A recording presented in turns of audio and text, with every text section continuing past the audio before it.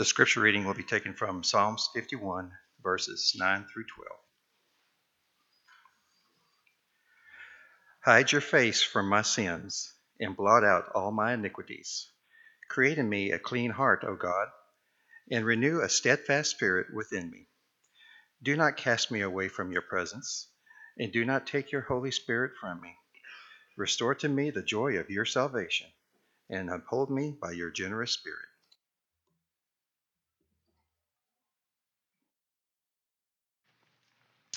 Good morning. Happy New Year. It is great to see you here this morning. We're glad that you made it a point to be here. We've got some visitors with us. We're glad for you to be here, and we know that you'll be encouraged and edified by the worship this day and for the fellowship that we have as saints, and we hope it is that you're made to feel welcome. And if you're not, please come and tell me, but I know that that's not going to be the case. But we're glad that you're here and hope it is that you'll come back and be with us at every opportunity. Just to put in a plug for this evening's lesson, uh, it's one of the asking for a friend. The cards that were received.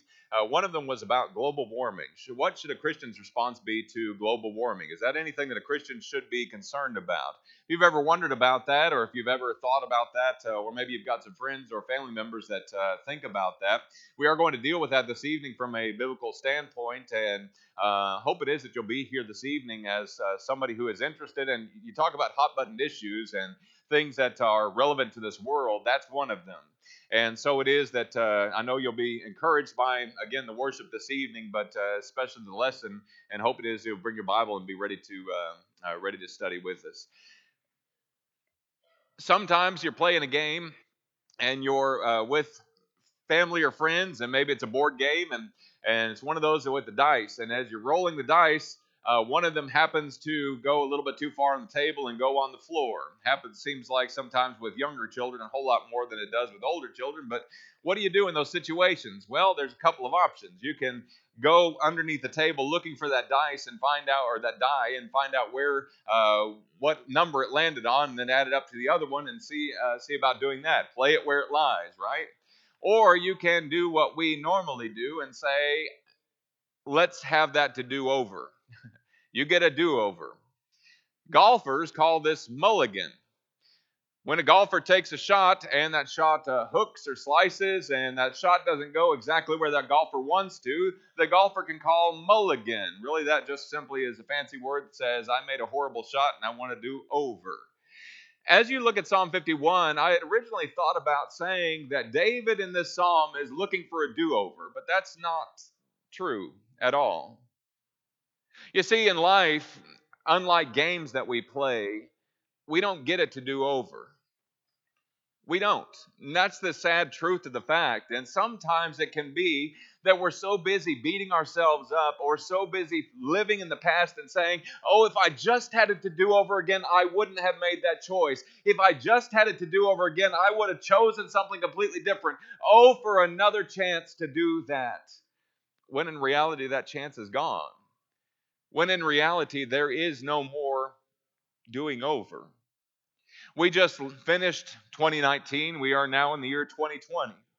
And forever, whatever 2019 was in your life and my life, we don't get it to do over again. Whatever the failures, whatever the problems, whatever the difficulties, whatever the ways that we looked at ourselves and said, if I had it to do over again, I would have made this other choice. If I had it to do over again, I would have chosen something completely different. We don't get to do that. The thing that we do is we have a chance, instead of a do-over, to pray for the same thing as what David prayed for in Psalm 51. And that is simply with the word renewal. The word renewal. What David wanted more than anything else was not a do-over, but a renewal, because he knew that he couldn't go back and undo the choices that he had made that led to Psalm 51. If you are unfamiliar with Psalm 51, you may jot down on a sheet of paper or maybe out in the margin of your Bible 2 Samuel chapter 11 and 12. 2 Samuel chapter 11 and 12, because that is the historical context. That's the reason why we have Psalm 51 in our Bibles.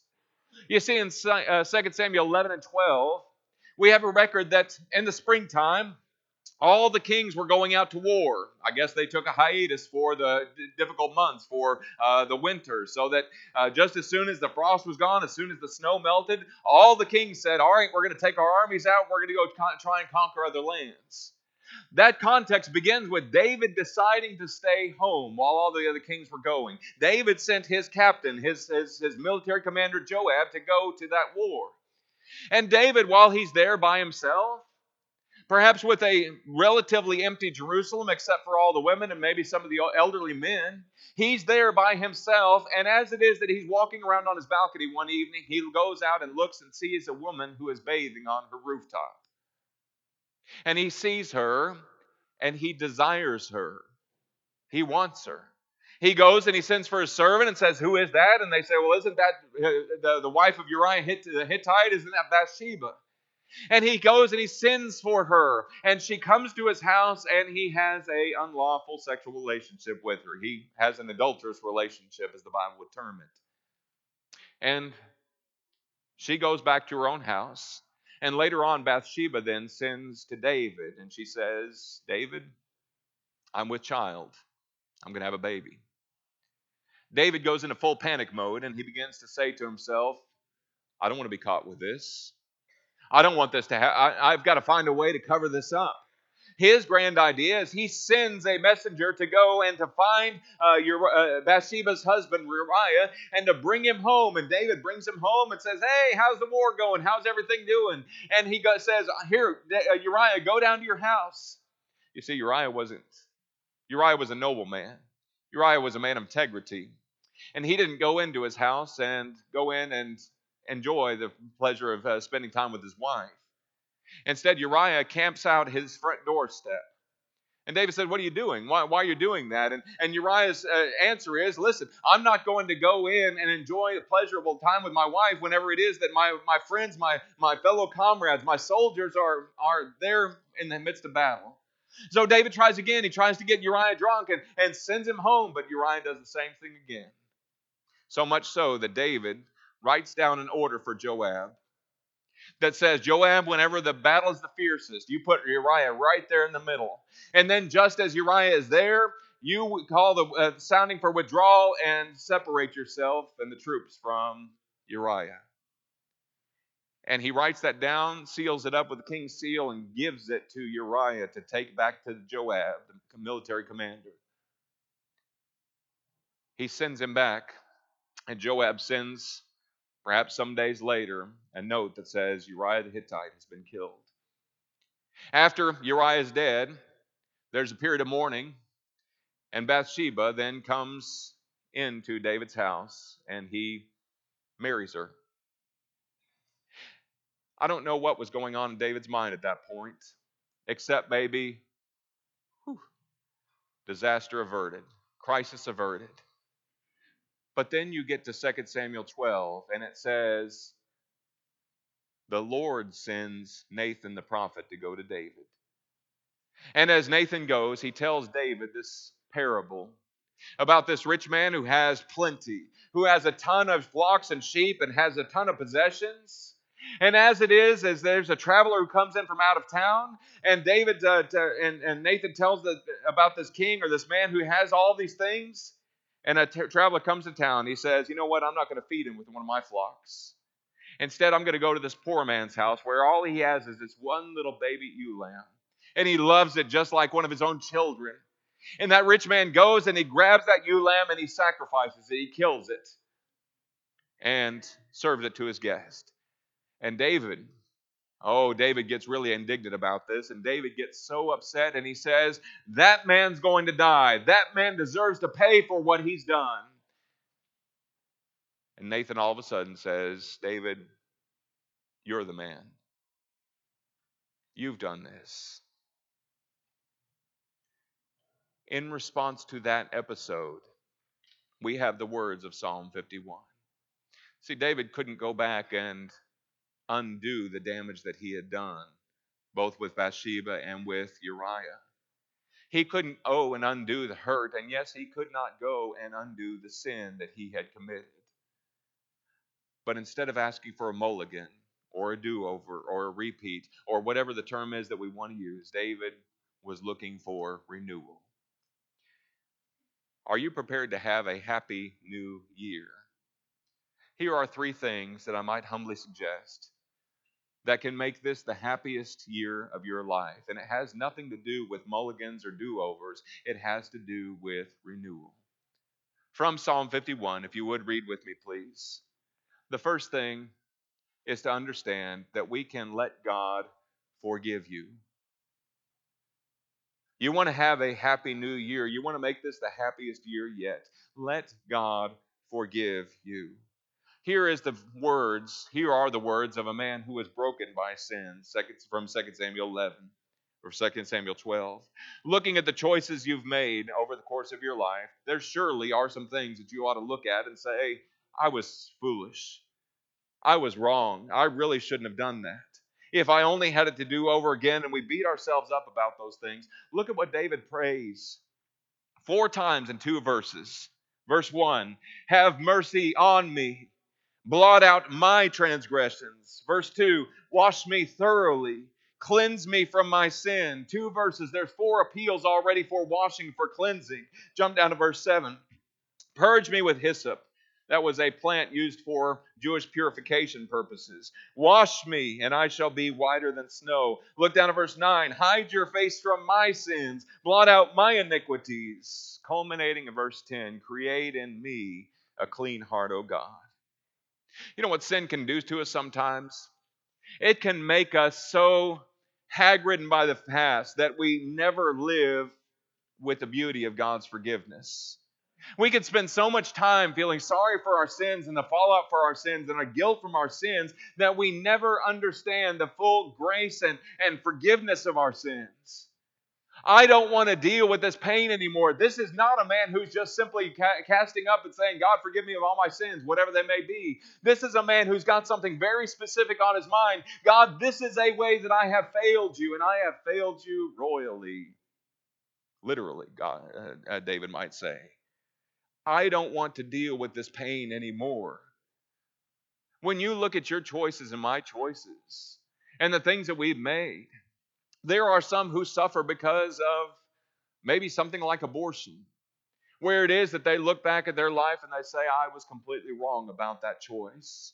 I realized what I did was commit murder and allowing that person to take that baby out of me that was a living baby. Maybe sometimes it is our young people suffer sometimes, or even older folks, because of extra or premarital sex. Maybe it is that older folks struggle sometimes with how they reared their kids and looking back at those painful choices and looking and saying, I wish I could do it over again, and we can't. We're stuck with what it was that was happened, the choices that we made in the past. Sometimes young people can say hurtful things to their parents. Sometimes it is that words can come out that can damage that relationship indefinitely. And we look at those things and we say, oh, I don't want to think about that anymore. I wish I could have a mulligan. Maybe it is there's a failed marriage involved. And what happens is the real issue comes is that guilt and that pain, even a forgiven sin, we can beat ourselves up so much that it doesn't even feel like forgiveness. I can recognize mentally that I'm forgiven of my sins. But emotionally, I can still, with my mind's eye, go back to those situations and those times and those occasions where I thought, oh, I wish I could do it over again. Why can't I feel better about this? Why can't I know God's beauty of the forgiveness? And what that's going to lead to is really bitterness towards God. Questioning if God can really forgive something that I've done. Questioning why God would allow the pain of the guilt to hurt worse than the pain of the sin. It can even hurt us to the point of wanting to give up, to say, if that's what forgiveness feels like, I don't want any part of that. Brothers and sisters, if God has forgiven us, then we need to think differently about our sin and our mistakes and the things that we want so badly to go back and redo. Instead, Jesus would say, ask and it shall be given to you. Seek and you shall find. Knock and the door shall be opened to you. because He will. When you look and understand there's humility before God that David is displaying here, and there's a cleansing power that he has, brothers and sisters, that enables us to soak up the love and the mercy of His grace.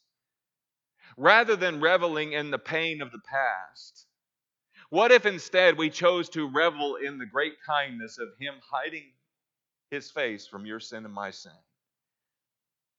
You see, there's one means by which God does that. If you're outside of Christ this morning, the means by which God will forgive you of your sins. And as Isaiah would say, as far as the east is from the west, so He will remove your sin from you. And another one of the prophets said that He's cast our sins into the depths of the sea. He's blotted them out. He will remember them no more, from Jeremiah. There's one basis, if you're outside of Christ, by which He will forgive you and give you that kind of love where you can soak up His forgiveness and His grace. And that means for forgiveness is the blood of Jesus. Revelation 1 verse 5, He has washed us in His own blood and cleansed us from our sins. Romans 6 verses 3 and 4. If there is one remedy for your life to where you don't have to deal with the guilt and the pain of sin anymore, that is the blood of Jesus. But,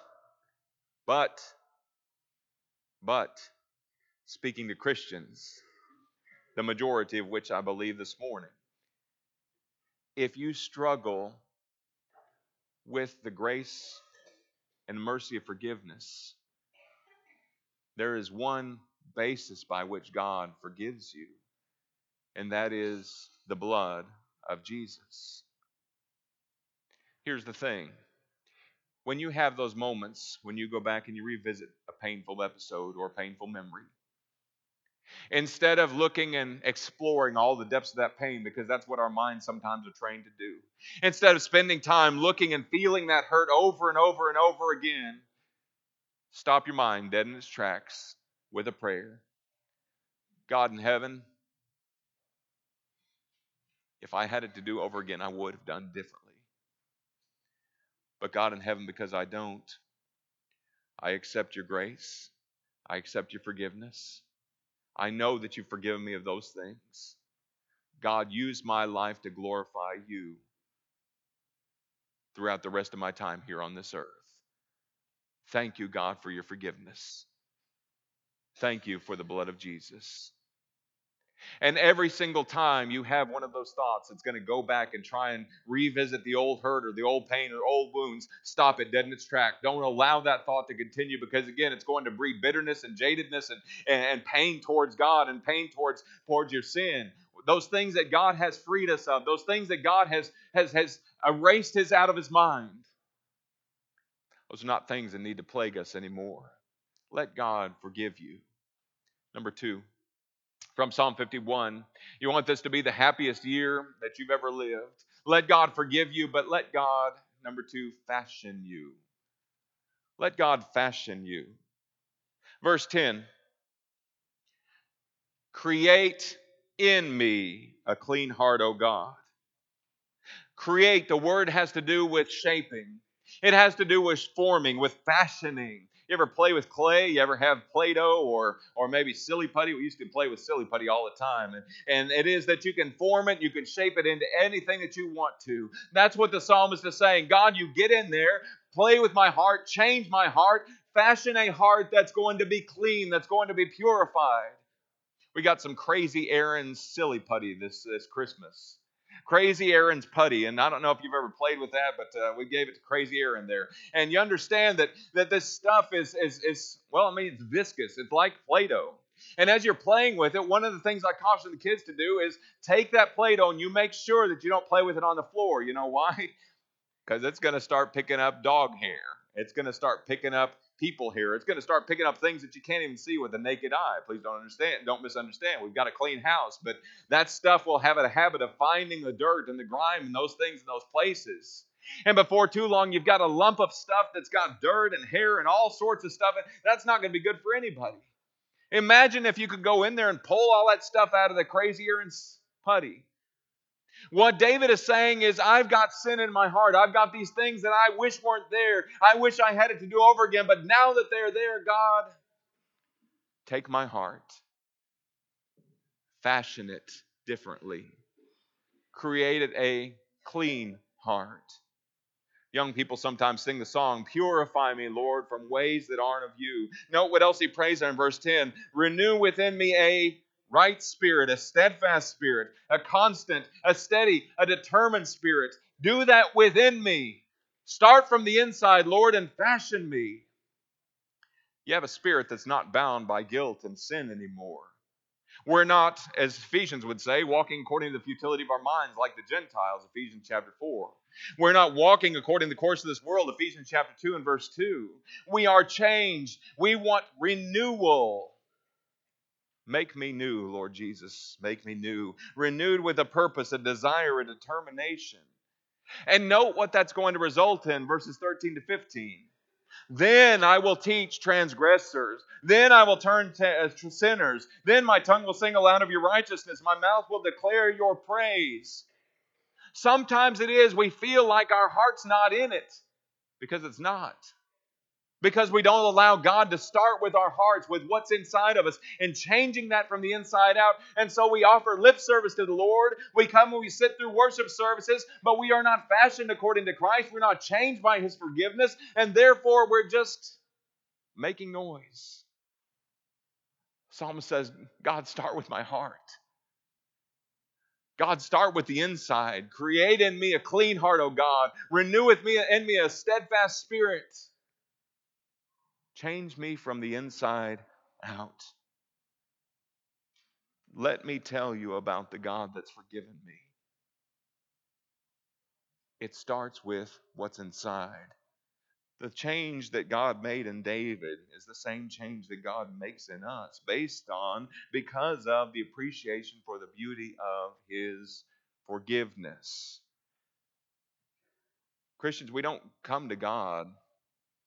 We don't come to submit ourselves to the lordship of Jesus and think about taking on the shackles of a lifestyle. Well, Christianity is just a bunch of, you can't do this, can't do that, don't do this, don't do that, don't do this. It's a freedom that God offers us to live a life that's glorifying to Him, that's pleasing to Him, and a lifestyle that's free from the shackles of sin.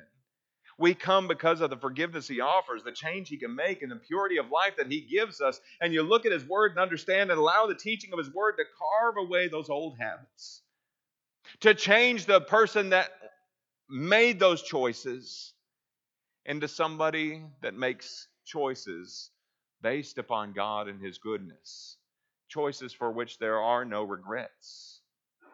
That's the God that wants to fashion us. But we have to let Him. We have to submit our hearts to Him and say, change this, oh God. Make this different. Renew a right spirit within me. Last one this morning. You want 2020 to be the happiest year you've ever lived. Let God forgive you. Accept His grace and His forgiveness. Soak it up. Let God fashion you. Let Him carve away those old habits and change you into something that pleases Him. But lastly, let God fellowship with you. Let God fellowship you. Look at verses 11 and 12, what David prays for. Do not cast me away from your presence. Do not take your Holy Spirit from me. Restore to me the joy of your salvation. All three of those statements have reference to the fact that David was a person who had fellowship with God. He had a understanding of the presence of God. He had the Holy Spirit of God. He had a joy of His salvation. And what? Sin caused him to lose it. But the one who God forgives, but the one who God is allowed to fashion, is the one that God is going to fellowship. What does that look like? What does that look like when God has fellowship with us? Is it some kind of mystical experience? Is it some kind of thing where we have this mystical glow about us, or maybe like the little halos, like those old medieval stained glass windows or the medieval paintings? Does that mean that we have some kind of aura about us where people can look and say, "Aha! I see that person is in fellowship with God"? It's not like that. Just for a moment, flip over to 1 John chapter 1. 1 John chapter 1. Remember the last phrase that we used. Restore to me the joy of your salvation. As David is praying for the fellowship, a right relationship with God, look at what John writes to these Christians in 1 John chapter 1 and verse 4. He says, "These things we write to you that your joy may be full."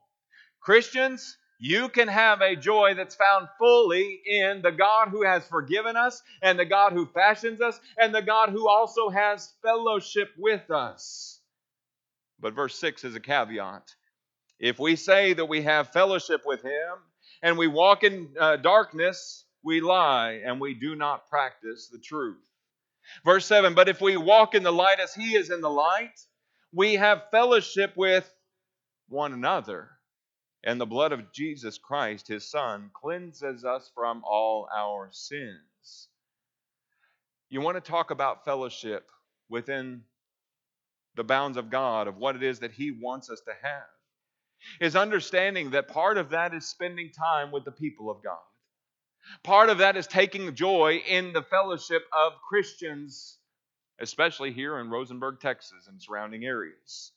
In understanding that He is the basis for our forgiveness, we are bound together by that common joy and common salvation in Jesus Christ, and that is the basis for our fellowship, a right relationship with God, and therefore it ought to be that we make the people of God a priority in our lives. Fellowshipping, sharing of our common faith with one another, means that we're also in fellowship with God. But also understanding that in my daily walk, in my daily attendance and appointees and things that I've got to do, the responsibilities and the goals, is to make God a part of my life daily. What are we talking about? Practically, we're talking about praying. Does God want to hear from you every single day? And the answer is yes, absolutely. Does God want you to cast on Him every care because He cares for you? Yes, He absolutely does. 1 Peter chapter 5. And does God want you to take everything, big and small, all those trials, all those difficulties, all those joys, all those happy moments? The answer is yes. Is there anything too big that God can't handle? The answer is no. Is there anything too little in your life that God doesn't care about? And the answer is no. God wants to hear from you. God wants you to share your life with Him. This is the day that the Lord has made. We will rejoice and be glad in it. Psalm 118, verse 24. God wants us to listen to Him. God wants us to hear His voice. God wants us to hear His voice through what it is that He has revealed in His holy word. Everything that He's written, everything that He's inspired, breathed out, 2 Timothy 3, 16 and 17, everything that He's mentioned, He wants us to soak up and absorb. Not as some kind of academic exercise, but as some kind of life-changing, fashioning, forgiving, and fellowshipping time where we get to spend with the Creator of the universe to understand how much He loves us, and to be able to grow, as we talked about in our Bible class this morning, 2 Peter 3:18, in the way that it is that He's pleased. Growing in grace and knowledge. Why? So that we can take our joy in His salvation. Listen, I can take a whole lot of joy in a whole lot of different things in this life. I can say that my joy is my kids. And that's absolutely true. My joy is in coming home to my wife and my children and spending time with them. Yes, absolutely true. Maybe there's teachers that say, my joy is in going into those students every single day, and I just love teaching. That's great. Wonderful. Absolutely. It's wonderful to do something you love.